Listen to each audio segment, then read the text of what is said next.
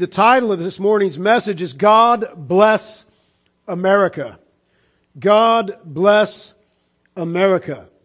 That statement, that declaration, that prayer, and that song has fallen on hard times in biblical circles. There are many professing Christians, many genuine Christians that are not thinking biblically, who now refuse to say God bless America, who now refuse to sing God Bless America, who feel it would be treason to Christ their King to do so. One of the goals of this message is to bring correction to that error, with love, with grace, but with truth.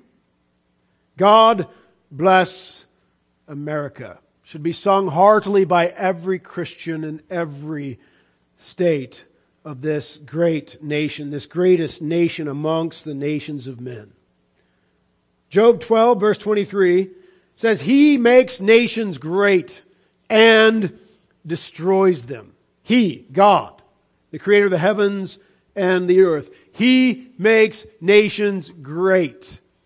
There are some men so pious, so seemingly holy, that they can't say that any nation of man is great. But the Word of God itself says that God makes nations great. Now, not all nations are created equally, mind you. And I would argue, without hesitation, without apology, that God has made the United States of America the greatest nation the world has ever known. He makes nations great.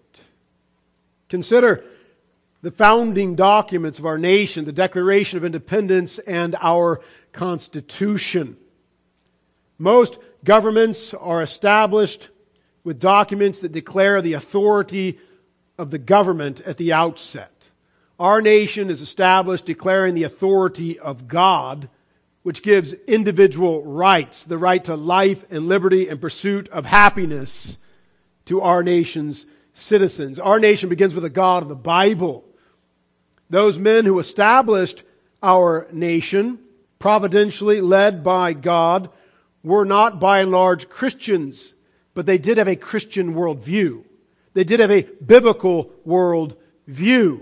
When they wrote in the Declaration of Independence that we have been given by our Creator certain inalienable rights, the right to life and liberty and pursuit of happiness, they were talking about the God of the Bible. Not the gods of Hinduism, not the gods of the Norsemen, not the gods of the Romans, not the God of Islam, not even the God of Roman Catholicism, the wafer. They were talking about the God of the Bible, the creator of Genesis 1:1, who in the beginning created the heavens and the earth. He makes nations great, and He gives certain inalienable rights, the right to life and liberty and pursuit of happiness. Now we call them rights, and the Declaration of Independence calls them rights, but they are mercies. They are graces from the hand of God. They are blessings. And as a nation, we can legally argue that they're rights, but as individuals before a holy God, we must receive them as mercies and daily give thanksgiving for them. It is the biblical God and the biblical worldview that gives you the idea that human beings are precious because they're created in the image of God. Therefore, we desire that we personally and that others should have the right to life as image bearers. As Genesis 1:26 and 27 says, let us, God speaking, Father, Son, and Holy Spirit, let us make man in our image, male and female. He created them. That's the foundation of Genesis. That's the foundation of the Word of God. That's the foundation of the biblical worldview. And that's the foundation of our nation. The Creator God created mankind in His image. We're not mere beasts. We're not evolved apes. We're not pond scum walking. We're not fish philosophers. Or fish that became philosophers. We're not cosmic accidents, the product of a Big Bang and eons of time. We are created in God's image for God's glory. And thus, human life is precious. And without that, human life is not precious. But our founding document starts with the holy Creator God, and thus human life is precious, and we value it, and we have a command from our God in His law and reiterated by Jesus Christ in the Gospels to love God and love our neighbor. All of the law summed up in these two commandments. And so out of love of God and love of neighbor, we have certain inalienable rights. The right to life. Liberty. Liberty. Again, what is this? This liberty. What gives us the idea that man ought to be free, that we ought to have liberty? The Word of God establishes liberty. The Word of God establishes that God would have a certain amount of freedom given to humanity. And in that freedom, we prosper. In that freedom, we're able to glorify and serve Him. Now, we're not free to redefine what we are as men and women. We're not free to redefine what is sexual immorality and what is sexual morality. We're not free to reject God's law and decide that theft is moral. And mind you, Marxism is at its base level theft.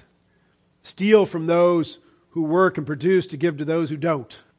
And so let us embrace the Word of God and the worldview that comes from it and establish a government. That's essentially what our founding fathers did in the Declaration of Independence, giving us the certain inalienable right to life and liberty and pursuit of happiness. It does not guarantee happiness, but the pursuit of happiness. God makes nations great. And God built our nation on that declaration, built upon the truth of His Word, that human beings are precious because they're created in the image of God, and therefore their life is precious, and therefore they should be given liberty, and they should be given the allowance to pursue happiness. Now, we can't give them happiness. We can't mandate happiness. We can't make them all equal in the sense of having equal possessions, but we recognize they're all created equal. They're all created equal, and they have equal opportunity to pursue happiness. Marxism rushes in and says, we're going to make you all equal in your possessions.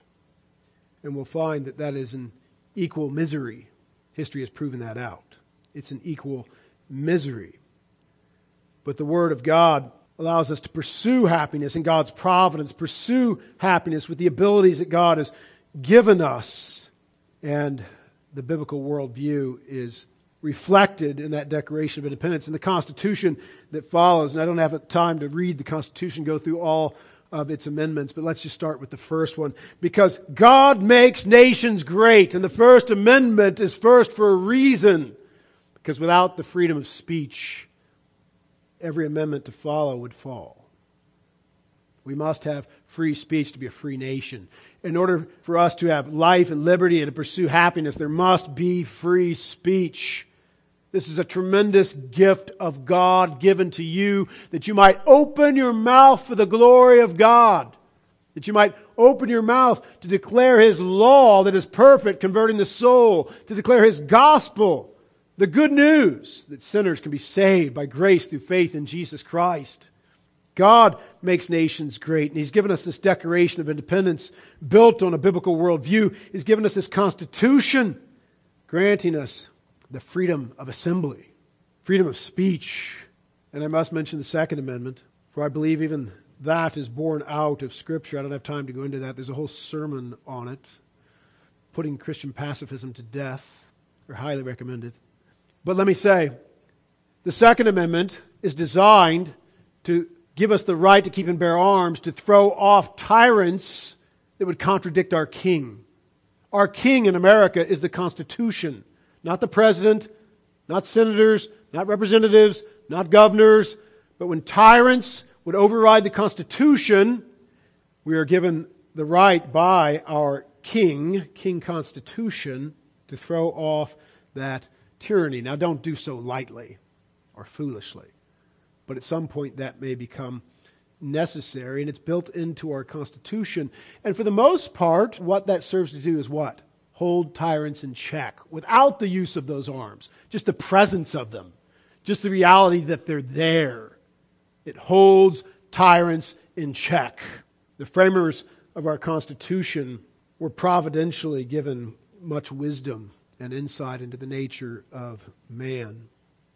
But consider this. The Word of God says that the fear of the Lord is the beginning of knowledge. Fear holds sin in check. Whether it's fear of God or fear of authorities and the sword they bear, or even fear of private citizens and the sword they bear. Fear of the Lord is the beginning of knowledge. He makes nations great. And He has made our nation the greatest nation on the planet, because our nation's founding documents start with a recognition of the God of the Bible, and that any rights and all laws ultimately should flow from there. And for most of America's histories, our jurisprudence, our laws, the laws that have bound us and freed us, have been born out of Holy Scripture. He makes nations great and destroys them. And destroys them. Great nations have come and gone. No nation as great as ours, I argue dogmatically. But great nations have come and they've gone. And this nation, as great as it is, will be dissolved as well. Will be destroyed as well. He destroys them at the end of the age, when Christ comes and rules and reigns on this earth. That's for certain. But it may well be destroyed long before that. Without national repentance, without national revival, without an ardent declaration of the gospel of Jesus Christ, and a powerful movement of repentance and faith in Christ as King, we can expect God to destroy this nation. In fact, all signs would indicate that we are under the judgment of God. Pastor John MacArthur preached a sermon some time ago out of Romans 1, outlining how America is experiencing Romans 1, a giving over to our sin, to our immorality. And when he preached that, folks thought it was fairly accurate for what was going on at the time. But now, sometime later, it almost seems prophetic, because it's gotten so much worse so rapidly. And so God makes nations great and destroys them. And He can destroy them, mind you. He can destroy them with the death of a criminal under the knee of a police officer on the street of Minneapolis. An unjust death, a murderous death. However, the man was a criminal, a career criminal, an abuser of women. And in God's providence, his sin found him out. Now the police officer must be held accountable, and all like him, those who unjustly wield the authority that God has entrusted to them. Nevertheless, would you have thought that the death of one man in the street of Minneapolis would lead to the burning of Portland, the burning of city after city across our land? Would you have thought some time ago that a few men could smuggle box cutters onto an airplane and take down the Twin Towers, wipe out 1/5 of the Pentagon, and threaten the White House? No, you wouldn't have. But when God removes His hand of blessing, one little box cutter shall fell them. To borrow from Luther's great hymn, one little word shall fell him, speaking of Satan. When we join Satan against God, one little box cutter shall fell us. One death of one man in the street of Minneapolis will make our cities burn.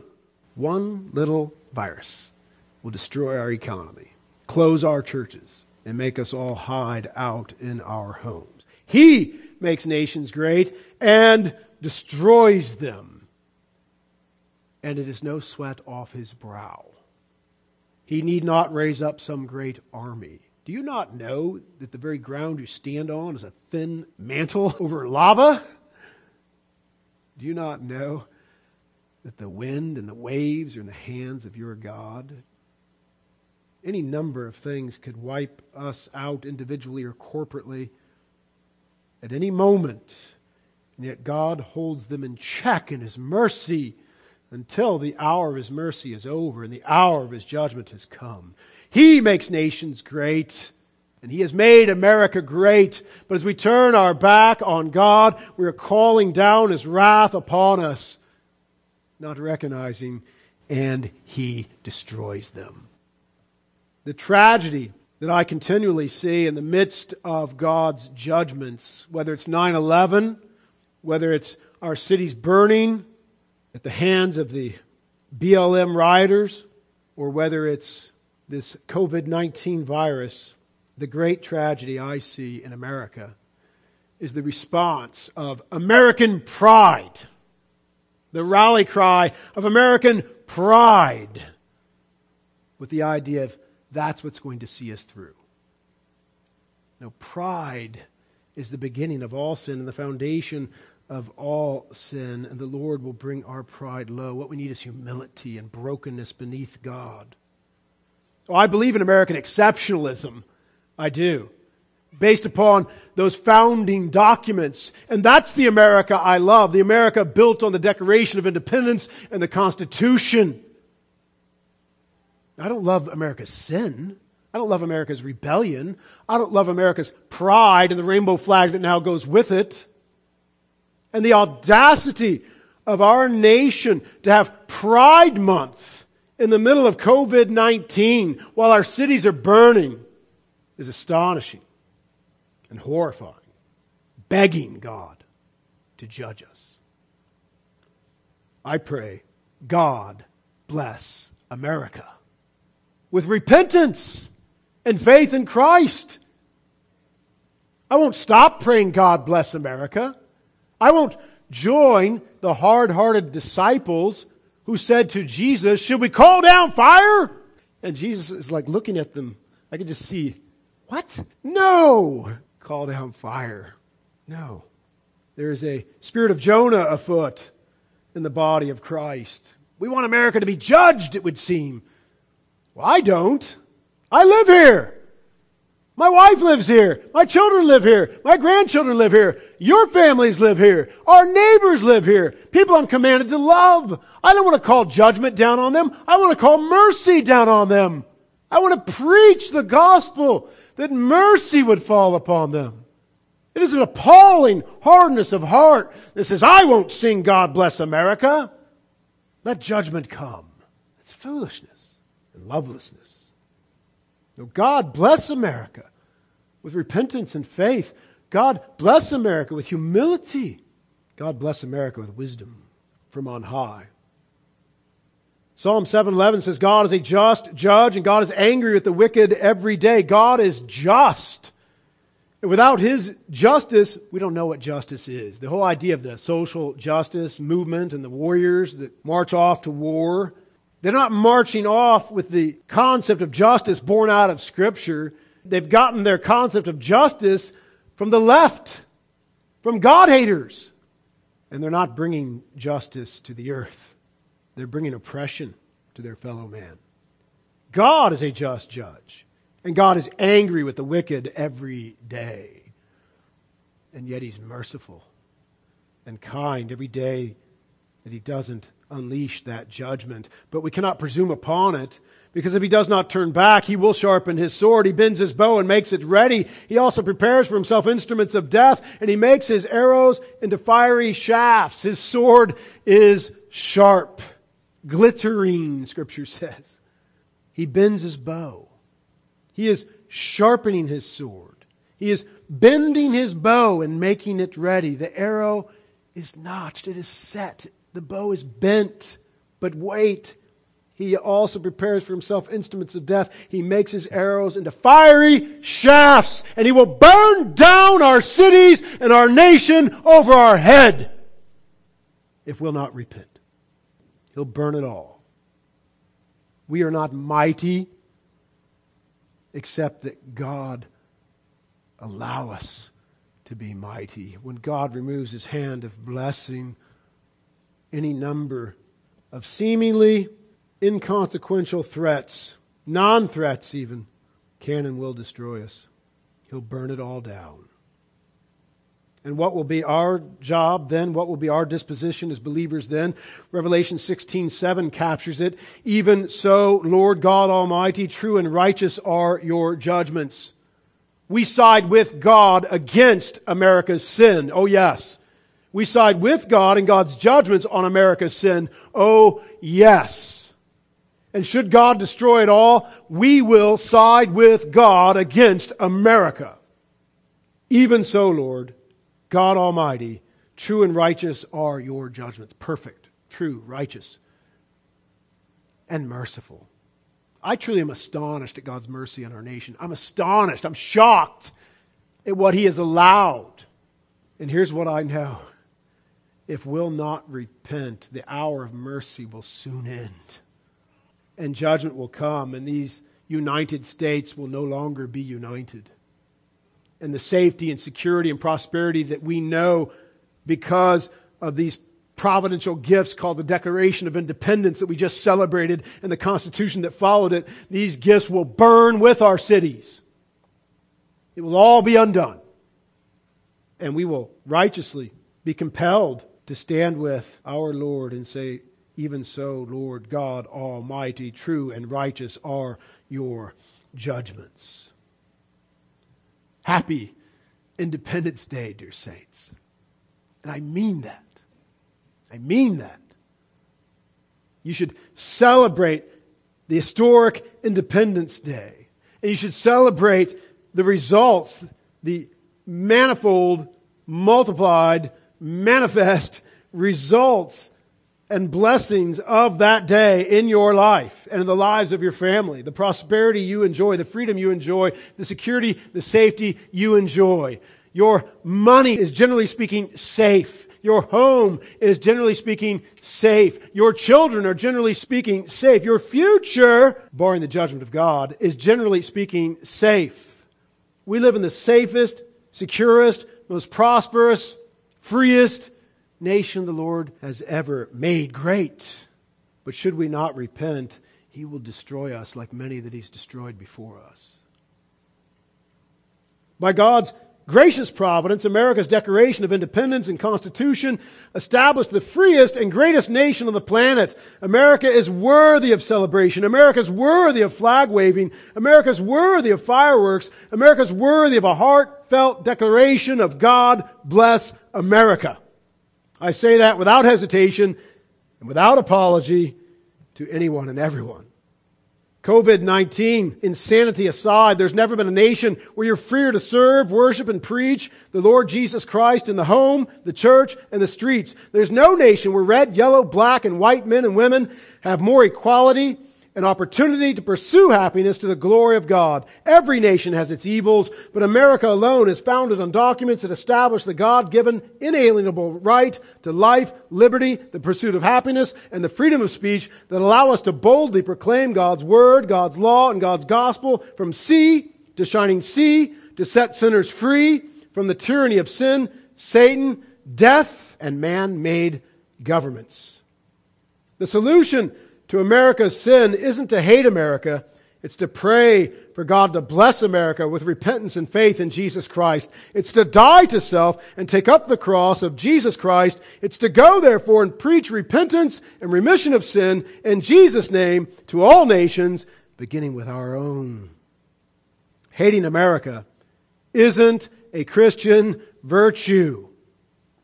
Hear that again, because there are many in the biblical Christian realm that think it is. Hating America isn't a Christian virtue.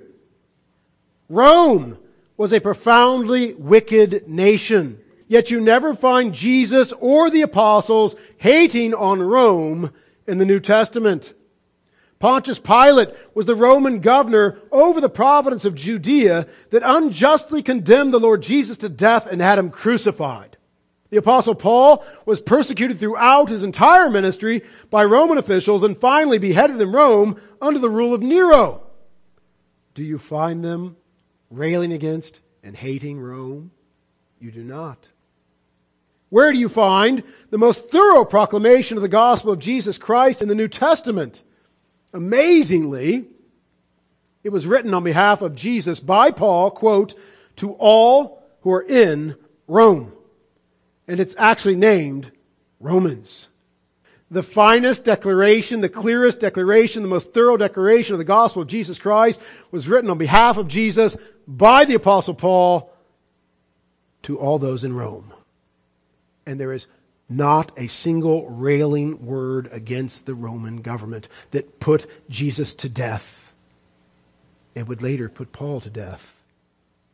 Romans 13 will be the obvious place for the Holy Spirit to compel Paul to unleash the inspired holy hatred for Rome. But you find the exact opposite. Paul says this to Roman Christians living in Rome under the rule of unjust and often cruel Roman government officials. The same officials that put Paul himself to death and put his Lord to death. The Roman governor, Pontius Pilate, and Nero.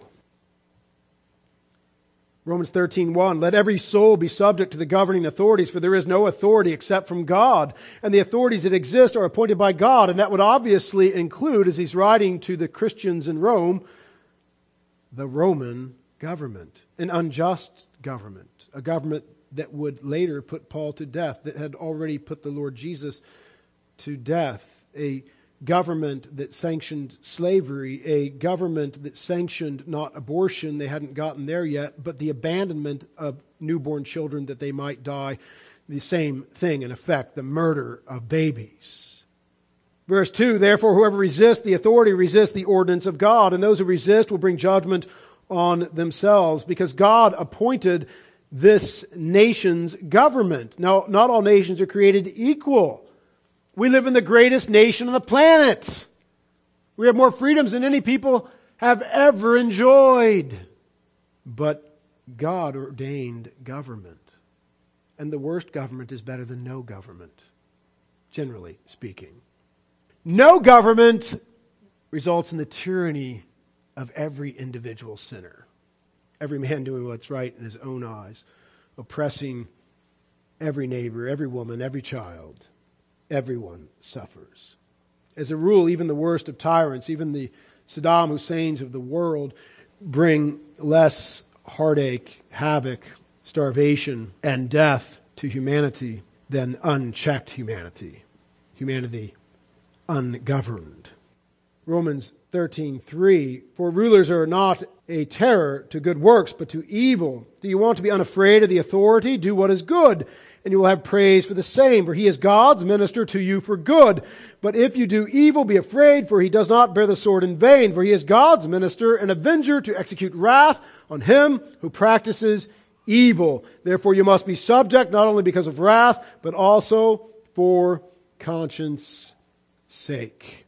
And so we're subject to these authorities because God has established these authorities, and he has given them the sword that they might keep order. He has given them the sword that they might enforce law for the good of the whole. Now, will there be exceptions? Will there be unjust sword bearers? Certainly. And yet, God has ordained government in the sword bearer. The whole idea of defund the police is entirely contrary to the Word of God and will unleash anarchy. How did that work for CHOP or Chaz? How did that beautiful microcosm of distilled Marxism work out, where they defunded the police? How did Black Lives Matter work out in Chaz or CHOP there in Seattle? Well, 2 black men were murdered. That's how it worked out. Anarchy resulted. Oppression resulted. Marxism always comes in, whether it's under the banner of Black Lives Matter or another, it always comes in and says, we're going to liberate you.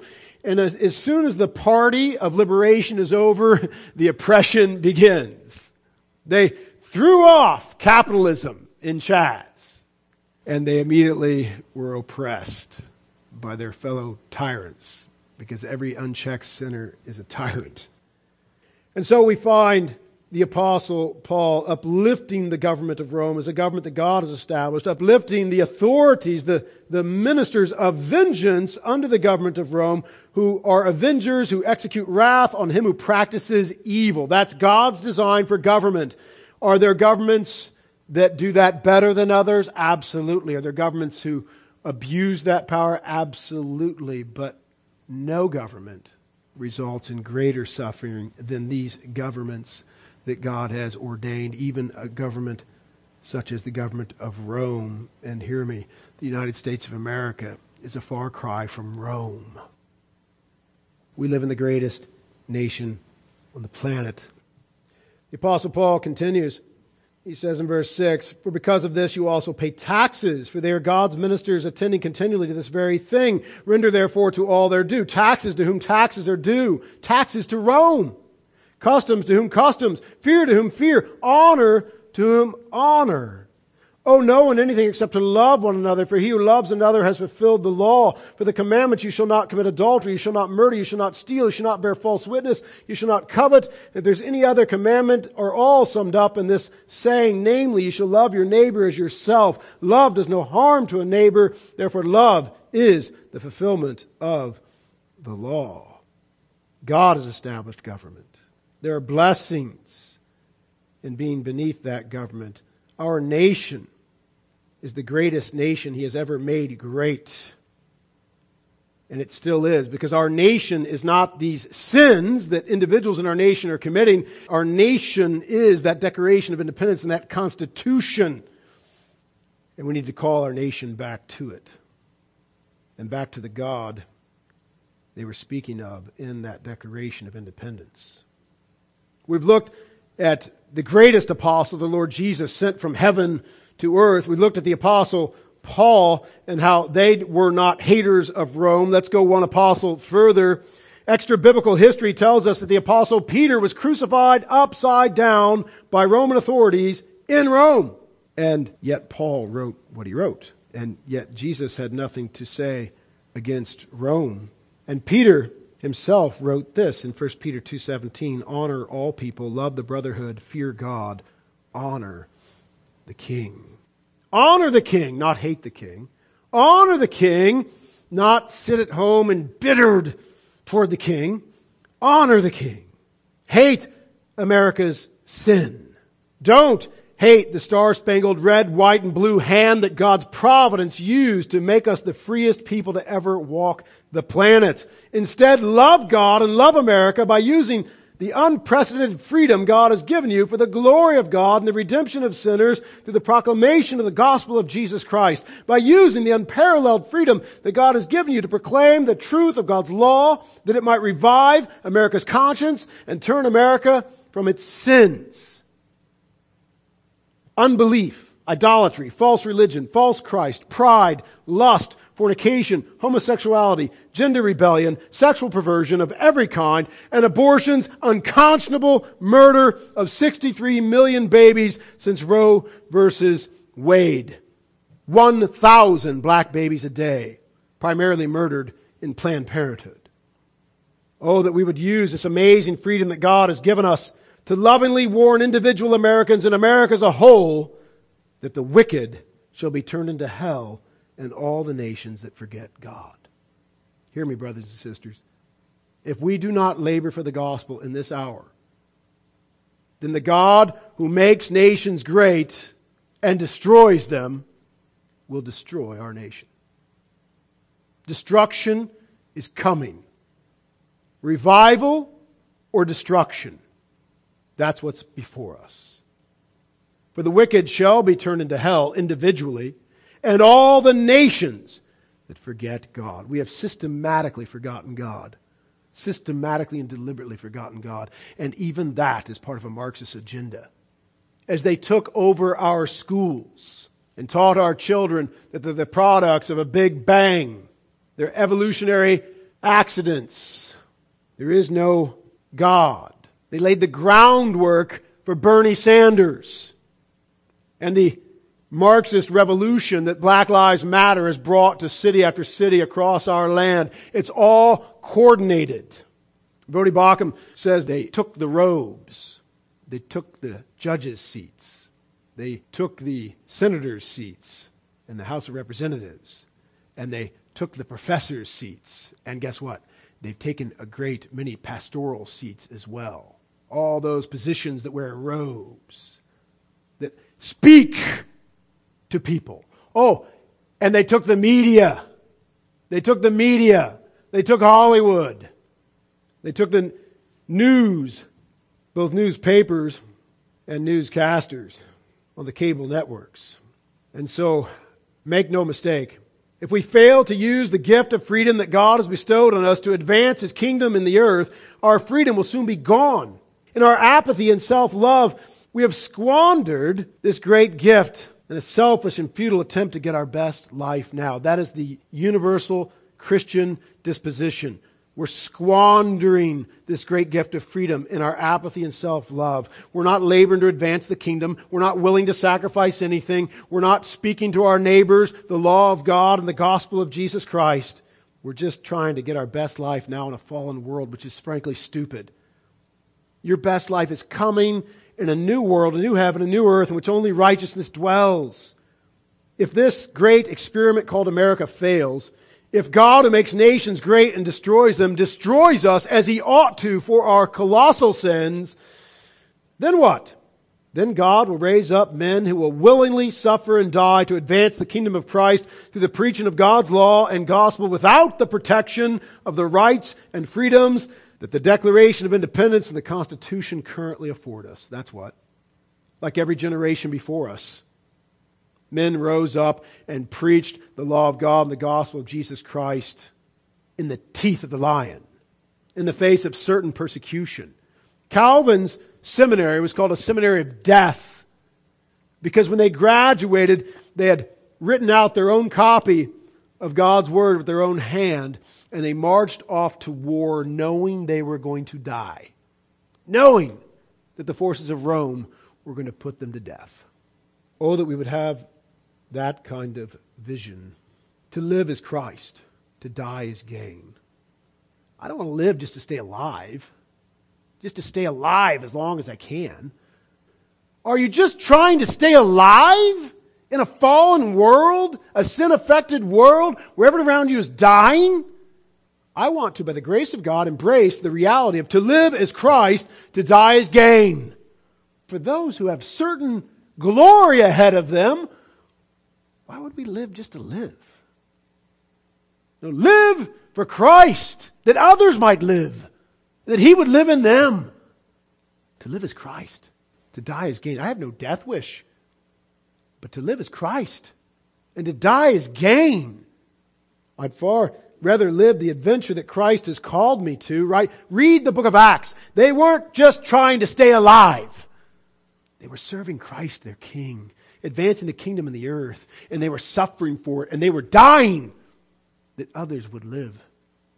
Isn't it interesting that every blockbuster movie, like Star Wars, the Saga, or Lord of the Rings, or even the Harry Potter series, right? These movies, what are they about? A great struggle between good and evil. And they're willing to do what? To defeat evil. To suffer, to sacrifice, and to die to defeat evil. Because the evil was real. And it was essential to defeat it. And they saw that clearly. And so they were willing to suffer. And those around them were willing to suffer. People around Luke suffered, right? People around the heroes of Lord of the Rings suffered. I don't know all their names. People around Harry, I got that, suffer, right? Why? Because it's worth it for the cause.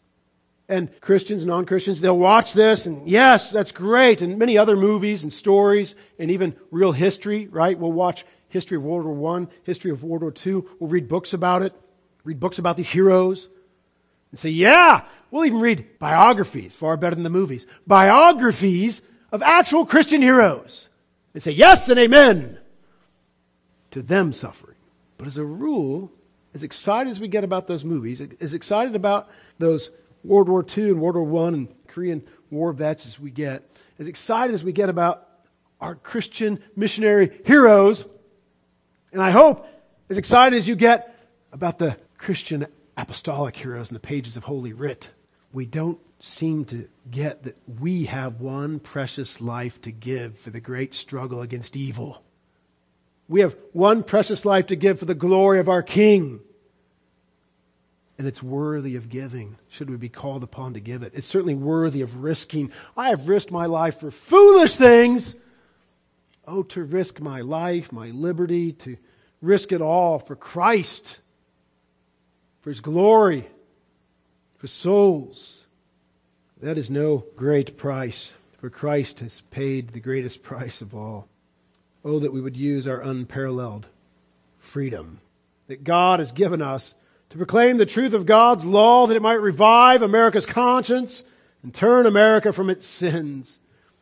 Oh, that we would use the amazing freedom that God has given us to lovingly warn individual Americans and America as a whole that the wicked shall be turned into hell and all the nations that forget God.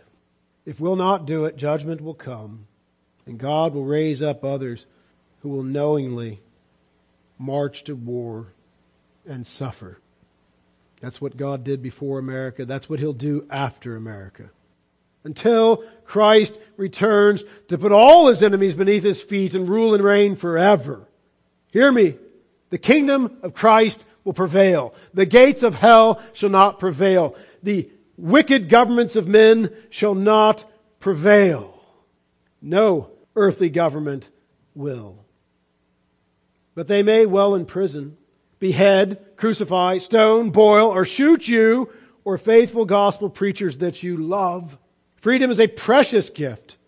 Use it to deliver the most precious gift, the gospel, while you've got it. And take some time to eat some apple pie, to wave the flag, to light some fireworks, to smell the gunpowder, and reflect on the gift of freedom that will soon be gone if we don't stand up now like soldiers of Christ and fight a good fight for Christ our King. In a speech that is known as the Man in the Arena, Teddy Roosevelt said this: "It is not the critic who counts, not the man who points out how the strong man stumbles or where the doer of deeds could have done them better. The credit belongs to the man who is actually in the arena, whose face is marred by dust and sweat and blood, who strives valiantly, who errs, who comes short again and again, because there is no effort without error and shortcoming, but who does actually strive to do the deeds, who knows great enthusiasms, the great devotions, who spends himself in a worthy cause, who at the best knows in the end the triumph of high achievement, and who at the worst, if he fails, at least fails while daring greatly, so that his place shall never be with those cold and timid souls who neither know victory or defeat." Be all in for Christ. Teddy Roosevelt wasn't talking about the Great Commission or advancing the gospel of Jesus Christ in the earth, but that is the greatest application of what he was talking about. Don't live just to stay alive. Don't live safe. Don't live cautious. Be all in for Christ, for His glory. Now, not throwing wisdom to the wind, but not retreating further and further from the battle line that is raging. And hear me, you can only retreat so far. They're coming for you. They're coming for you. They're coming for you and your children. You can only retreat so far. The battle is raging. Our mission is to take Portland for Christ. Our mission is that Christ, our King, would rule in our city, our state, our nation, and on this planet. Don't be satisfied with anything less. That's the mission. When Jesus died and rose again, He came back to His disciples and He said, "Go sit down and wait for heaven." No. He said, "All authority has been given unto me. I am the highest authority. Go therefore against all the authorities of this world, for they will stand against you as you stand for me. I am the authority. All authority has been given unto me in heaven and earth. Go therefore and make disciples." Understand that. There's a conflict in authorities. Christ is the supreme authority of the cosmos. He is the conqueror of sin and Satan and death on our behalf. He is our commander and chief. He is our true and eternal King. And He says, "I have been given all authority. Go therefore, make disciples, baptize them in the name of the Father, the Son, and the Holy Spirit. And lo, I'll be with you always, even to the end of the age." Oh, that we would risk much. Oh, that we would be bold in that. Oh, that we would be decidedly in the fight. Not half-heartedly, not occasionally, but decidedly. Until this world puts us to death or Christ calls us home. Pastor John MacArthur said, "I think many people alter the gospel not to make it easier for people to believe, but they alter the gospel to take the heat off themselves for presenting it. End quote. Self-love shuts our mouths entirely, or compels us to carefully nuance, truncate, or alter God's word, God's law, and God's gospel in an attempt to avoid offending men and women who hate our God. Our apathetic silence and suppression of God's truth purchase us peace with those who are warring against our God. Why do we do it? Why do we nuance? Why do we truncate? Why do we alter God's word, God's law, and God's gospel? In an attempt to appease, in an attempt to make peace with men and women who hate our God. Our apathetic silence and suppression of God's truth purchase us peace with those who are warring against our God. It's sedition toward God and hatred toward perishing sinners. Christianity and the Bible will soon be outlawed in post-Christian America and the Western world if Christians continue this pervasive pattern of cowardice. God himself will be outlawed by the very lawless, leftist, God-hating proponents of preborn baby genocide, sodomite perversion, Marxist slavery, and BLM race baiting that we're afraid of offending. All it takes for evil to prevail is for Christians to be apathetic and silent. Again, John MacArthur says this: many in the church today seem to believe you must have an angle to present the gospel to a hostile world. You must be indirect and winsome and simplistic and careful not to turn anyone off. And if, God forbid, someone should be offended or reject the message, it means you have failed. Is that a biblical perspective? No, it's not. End quote. Evil prospers when Christians attempt to get their best life now and avoid the hatred of their God-hating friends, family, co-workers, and neighbors. Christian self-love, silence, and suppression of God's truth allow evil to go unchecked and to grow.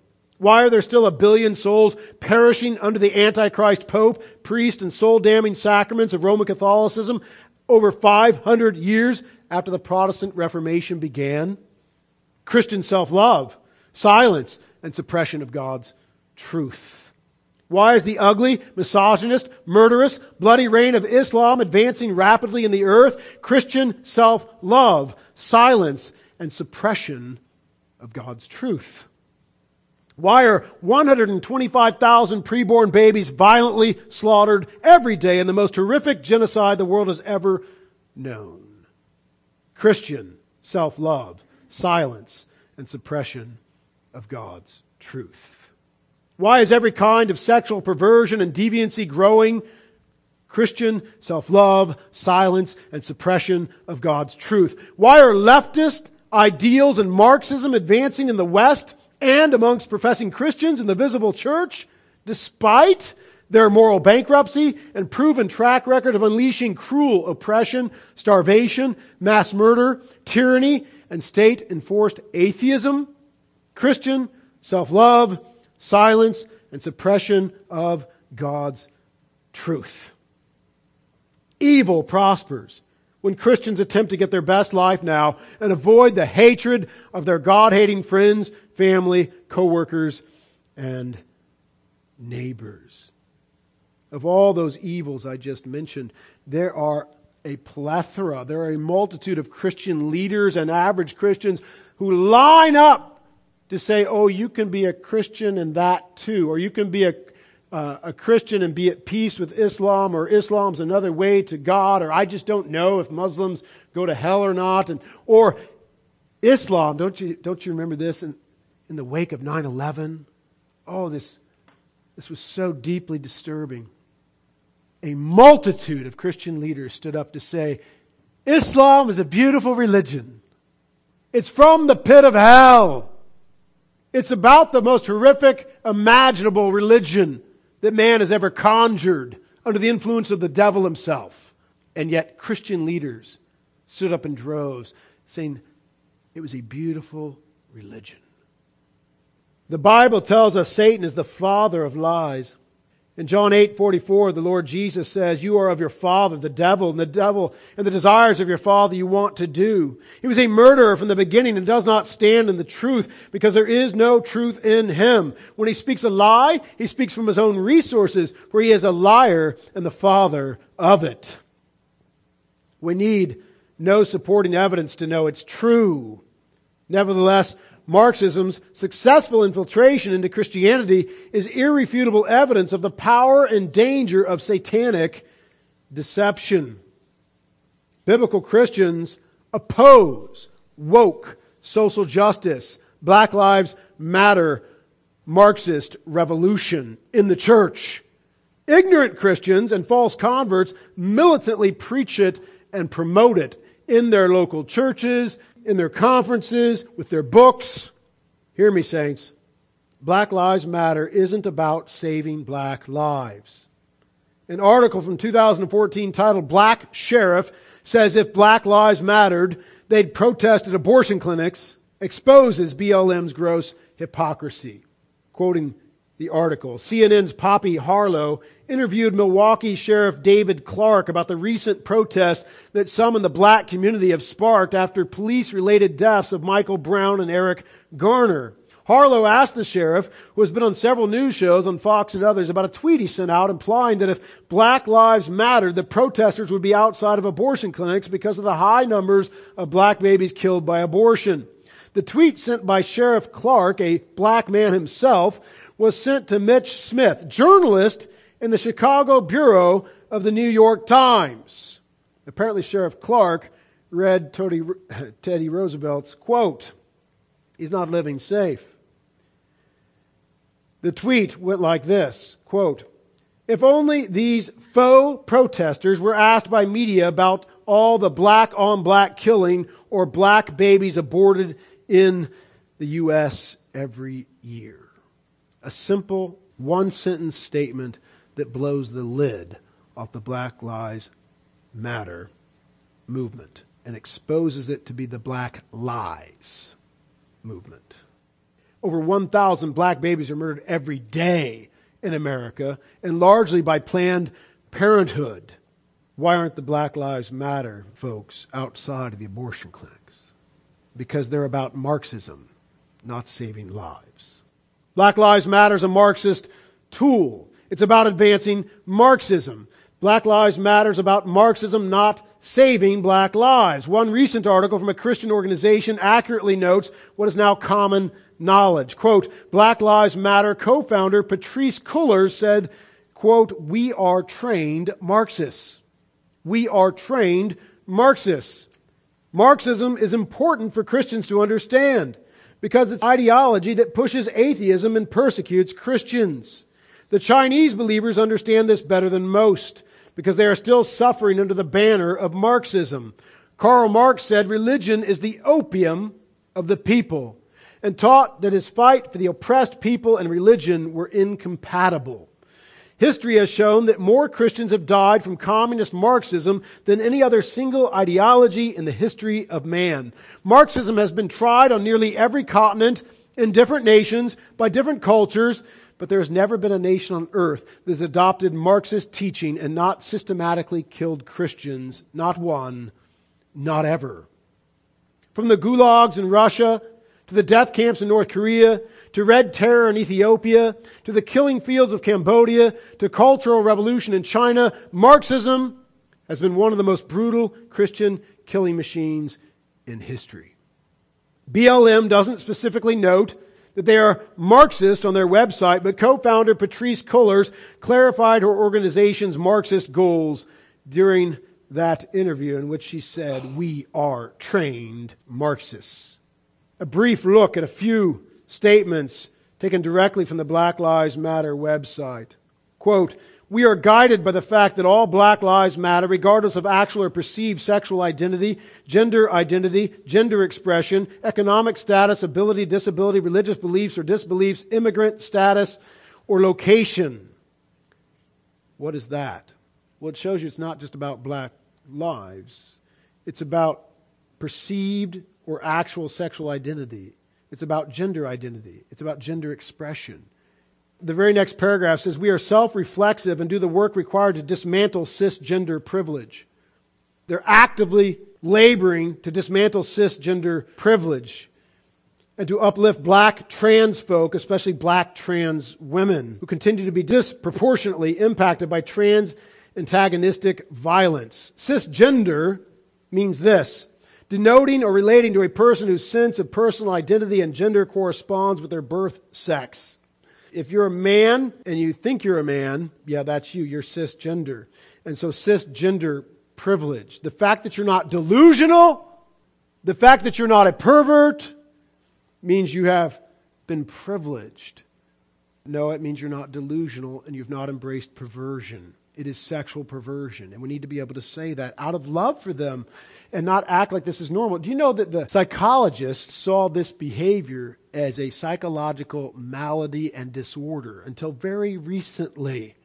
And suddenly science, right, the science of psychology, it's not a science, the science of psychology had a realization that, wow, this is not a mental malady, this is not a mental malfunction. They're not behaving in a way that's self-destructive and destructive to society on a sociological level.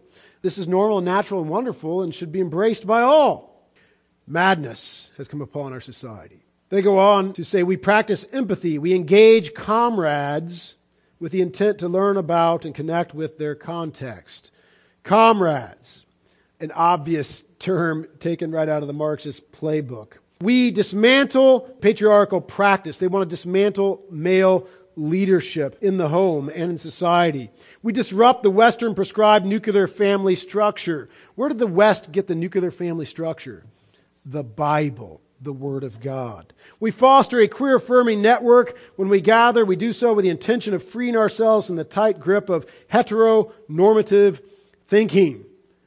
Heteronormative thinking. This is a united rebellion against God. It's Psalm 2 put into a statement mixed with Marxism. It's just absolute madness. One more. We cultivate an intergenerational and communal network free of ageism. We believe that all people, regardless of age, show up with the capacity to lead and learn. Because, see, it's easy to convince young people of their Marxist lies, of their sexually perverted lies, of their cisgender lies, of their intersectionality lies, and then to march them as to war with the banner of communism going before. And that's how this revolution has happened in nation after nation. In those killing fields of Cambodia, it was the young teenagers with their machetes lopping their parents to death, and anyone else who wasn't on board with their Marxist agenda. Or just putting those handy plastic bags over their heads and suffocating them and pushing them down into the rice paddies. They use the young people. They get into the schools. That's what's going on. And it's the young people burning down our cities in the name of BLM right now. One final quote on Marxism from Winston Churchill, the Prime Minister of the United Kingdom from 1940 to 1945, when he led the country to victory in the Second World War. He said this, quote, "The inherent vice of capitalism is the unequal sharing of blessings. The inherent virtue of socialism, or Marxism, is the equal sharing of miseries." Brilliant quote. If your church supports Marxism openly or in its deceptive, woke, social justice BLM guise, get out. Don't waste your life on Marxist revolution. Find a true pastor in a true church that hasn't been infiltrated by Satan's Marxist false teachers. Find a true pastor and true church that's keeping the main thing, and the glory of God and the salvation of sinners through the proclamation of the gospel of Jesus Christ is always the main thing. 2 Timothy 2:3-4 says, "You therefore must endure hardship as a good soldier of Jesus Christ. No one engaged in warfare entangles himself with the affairs of this life, that he may please him who enlisted him as a soldier." Christ has enlisted us that we might endure hardship as good soldiers of Jesus Christ. And if we won't soldier for the gospel that Christ would rule in the hearts of men, the soldiers of Marx are coming for us. The soldiers of BLM are coming for us. The soldiers of homosexuality are coming for us. The soldiers of intersectionality are coming for us. Their marching is to war. And Christians are busy acting like it's peacetime. Peace is coming. A new heavens and new earth is coming. Now we've been called to war for Christ. Jesus Christ said to the Apostle Paul and every other Christian under the Great Commission command this in Acts 26:17. I will deliver you from the Jewish people as well as from the Gentiles. What? Deliver you from the Jewish people as well as the Gentiles? Because he's at war. He's going everywhere preaching the gospel. And these two governments, the Jews and the Gentiles, the Roman government, the Gentiles, were opposing the authority of Christ. Christ, who said, I have been given all authority in heaven and earth. Go therefore and make disciples. Recognized that we would be opposed by earthly authorities. That's why he said, I have been given all authority in heaven and earth. Go therefore and make disciples. Baptize them in the name of the Father, the Son, and the Holy Spirit. Teach them to observe all things that I have commanded. And so he says to Paul and us through him in Acts 26:17, I will deliver you from the Jewish people as well as from the Gentiles, to whom I now send you. What's the mission? He has sent us to do what?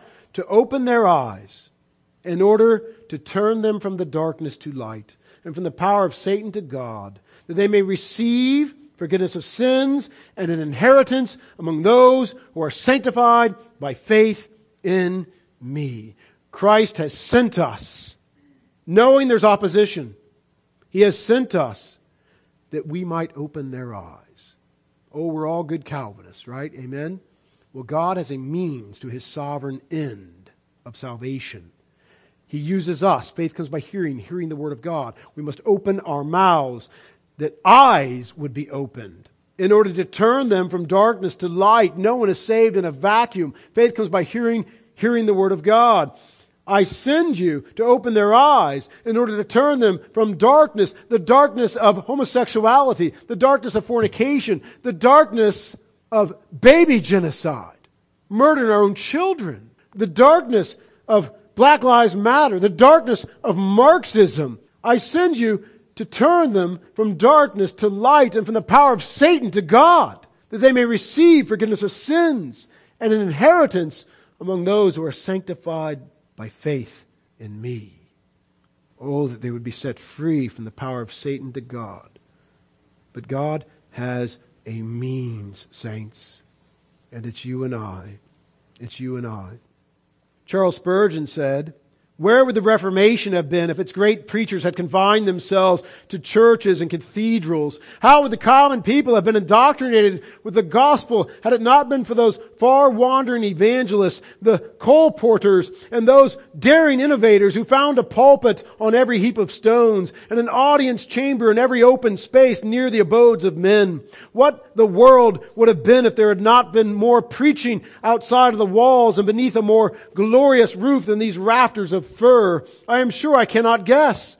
It was a brave day for England when Whitefield began field preaching, when Wesley stood and preached a sermon on his father's grave at Epworth because the parish priest would not allow him admission within the so-called sacred edifice. Mr. Wesley writes, I am well assured that I did far more good to my Lincolnshire parishioners by preaching 3 days in my father's tomb than I did by preaching 3 years in his pulpit. No sort of defense is needed for preaching out of doors, but it would need very potent arguments to prove that a man had done his duty who had never preached beyond the walls of his meeting house. A defense is required rather for the services within the buildings than for the worship outside of them. Apologies are certainly wanted for architects who pile up brick and stone into the skies when there is so much need for preaching rooms among poor sinners down below. Unquote. Saints, I still say and sing, God bless America. And so should you and every other Christian.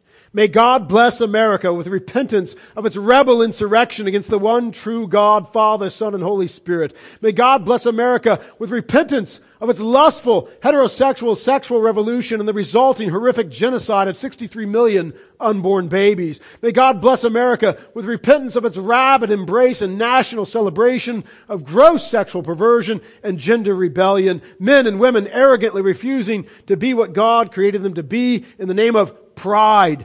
May God bless America with repentance of its astounding, self-destructive, foolish pride. As Proverbs 16:18 says, pride goes before destruction. May God bless America with preachers who will boldly and lovingly preach God's sin-exposing law and soul-saving gospel in the pulpit and on the street, calling all men and women to repent of their soul-damning, nation-destroying pride. And all of God's saints said, Amen.